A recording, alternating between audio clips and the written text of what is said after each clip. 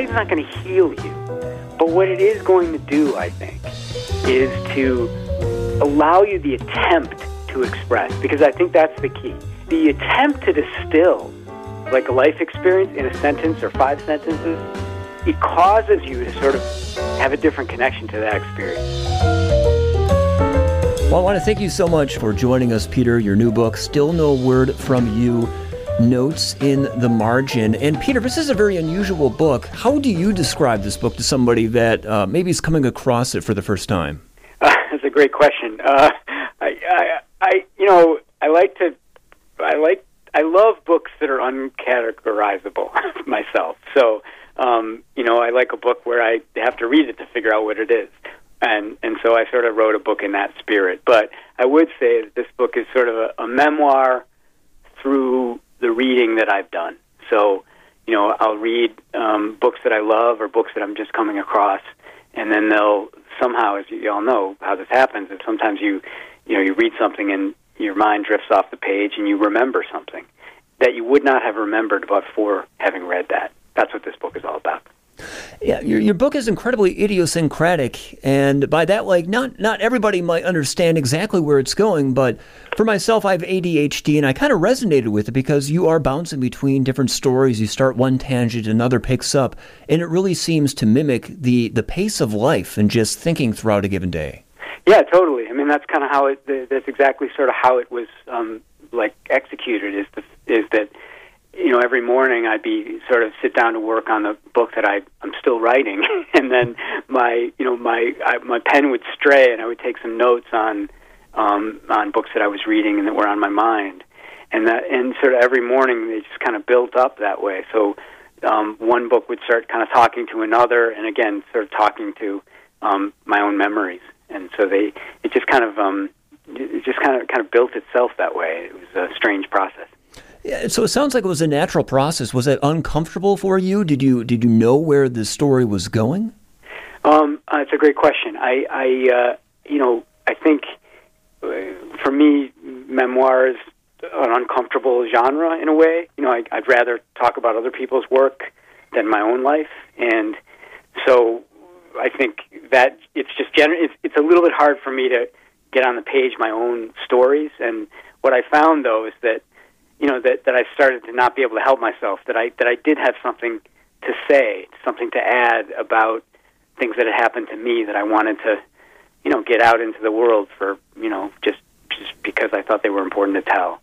But it's not always easy for me. I'm sure your listeners know writing is, sometimes a torturous process, but it's also joyful too, to be able to just try and say something. And I think that's the big thing, is it's all about trying to say something. It's not necessarily that you succeed. And this is kind of driftless writing. You were going in all sorts of different tangents in your mind. Did you ever come across a subject that you were hesitant on putting on the page, something you weren't expecting was actually coming up in this story? Sure. I mean, painful memories of, particularly my relationship with my father. There were some pretty rough moments that I was reliving and sort of trying to account for, just to get on the page. I love my dad, but, we had our moments. And so, a thread throughout the book is sort of, a difficult and complex relationship with my dad, for sure. Peter Orner, author of Still No Word From You, Notes in the Margin. Peter, where did you get that title from, Still No Word From You? The title comes from a lot of family stories in this book, and the title comes from my grandfather, who was a naval captain in World War II in the South Pacific. And while he was away, he wrote a letter a day, every day, to my grandmother back home in Chicago, who was raising her 2 kids, and also was a professional dancer. So she was quite busy. And my grandfather wrote her a letter every day, and a lot of times in the letters he pleads with her to write back to him, that she's not writing back. And in one line in one of the letters that really struck me is he said, it's been a month and still no word from you. And that just resonated with me, and I was trying to imagine what it would be like to be out there, all alone, fighting this war and without your family and not getting any word from back home. I found the letters in my grandmother's closet after she died, so obviously they meant a lot to her. But I think at the time, she wasn't able to give him what he wanted, which was a response. Well, that story really illustrates what seems to be the soul connecting this book, is how stories connect us to things and what we're trying to get out of life through reading. Where is reading in life for you? How do the two compare? They're completely intertwined, and I think that one of the things this is my seventh book now, so I've been doing this a while, and one of the things that I've just always never been able to shake is this idea that the reading that I do isn't like a break from my life; it is my life, and the other people's stories and the stories that I sort of live in my own imagination are forward momentum life. They're not like a timeout from life, and for me, they're just, I love to take walks and I love to hike in the woods. I live in Vermont, and although I'm from the Midwest, spent a lot of time in Wisconsin, which I love. And but for me, the hike I take in the woods and the reading that I do in my studio are of a piece. That's living. There was one sentence. It was a very quick sentence, Peter. Really early on in your book, page 29. It isn't true that we write stuff out of us. What does that mean? I think, and I think you can probably. I'm sure that your listeners can relate to this. I'm intrigued by the family stories that we tell, and tell and tell and tell, right? And the reason we tell them isn't because we don't know the story, right? We tell them again and again because there's a certain need we have to hear that story again, a certain joy, maybe a certain pain that we want to go over again. And so when I say that I can't write it out of me, it's that even if I've tried that. Some of these stories in this book I have told before, but they won't go away. And so I'm trying to get at them in a different angle. And I'm just fascinated by the fact that that many of the stories we tell, we don't tell them because we're conveying, an ending or information. We're telling them because of the stories themselves and the need to go over that experience again. But there are some stories then, I would take it like deep personal stories that no matter how many times that you tell them, you can't get them out of your mind. And I suppose that says something about you then. Yeah, maybe it's because to tell a story isn't the end of it. It's the process of telling it that we're after, and a story doesn't provide an answer necessarily. It often, I think, the best stories raise questions. So there's a reason why we keep telling them is because it's not over.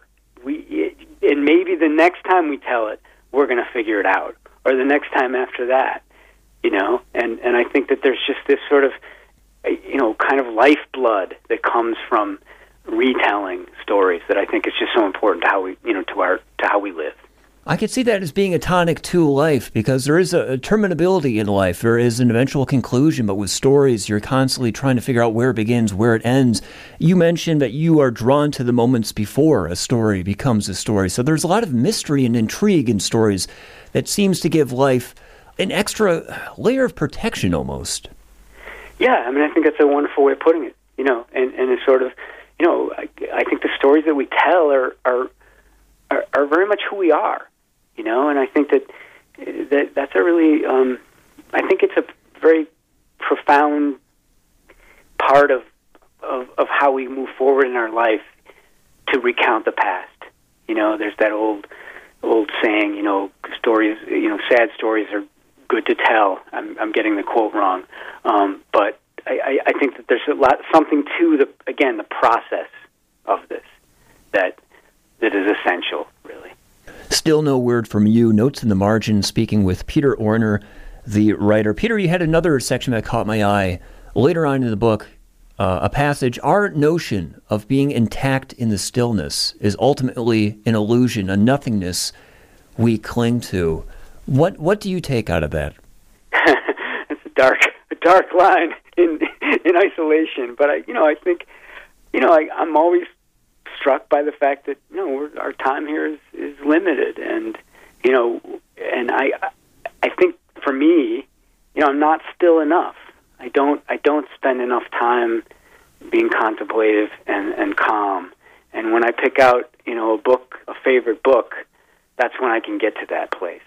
And I know it's only temporary, though, but I think it's just so critical to who I am, to be able to have that sense of calmness when I'm reading. Could life exist without stories, Peter? No. I mean, I could say literally, I think it's what makes us who we are, and wherever we are, in whatever circumstance we are in, there's going to be stories. People in the subway in Kyiv, in the Ukraine, are, while they're waiting for those planes to clear out, are telling each other stories, right? And so I just feel like, we may not think that they're the most important thing, and maybe they're not, but they're up there. Peter, I had a conversation with somebody earlier today, and they were going through a difficult stage in their life, and they found that being able to write their story and the physical act of writing was very therapeutic for them. How do you recommend that people write their own story or find solace in writing if they've never actually picked up a pen before? Sure, it's such a good question. I mean, I've always been a little bit wary of the idea of writing as therapy, but as I've gotten older and I had a couple of kids, I realize that there's something to that. If not, writing's not going to heal you. But what it is going to do, I think, is to allow you the attempt to express. Because I think that's the key. It's like you're not going to get it right. You're not going to articulate everything to the letter. But just the attempt to distill, like a life experience in a sentence or 5 sentences, it causes you to sort of have a different connection to that experience.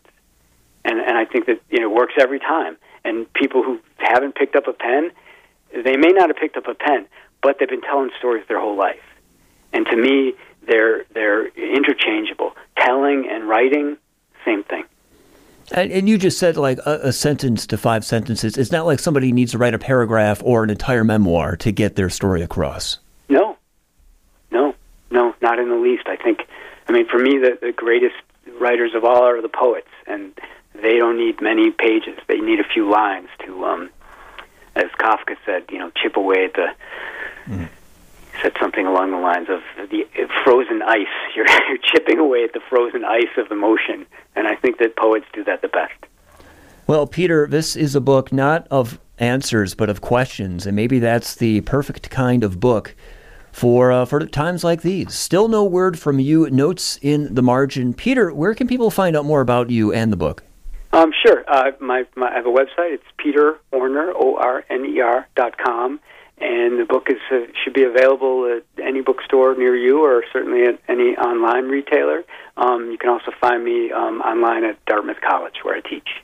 Any final words, Peter? I really appreciate speaking in Wisconsin, because I'm a Midwesterner and spent a lot of time up near Lake Superior in Wisconsin, and I love the state, and I wish you all well. Well, next time you come by, we'll have some hot cheese curds waiting for you. Sweet. That's awesome. All right. Thank you, Peter. Peter Orner, author of the new memoir, Still No Word From You, Notes in the Margin. This interview was originally recorded October 11th of 2022.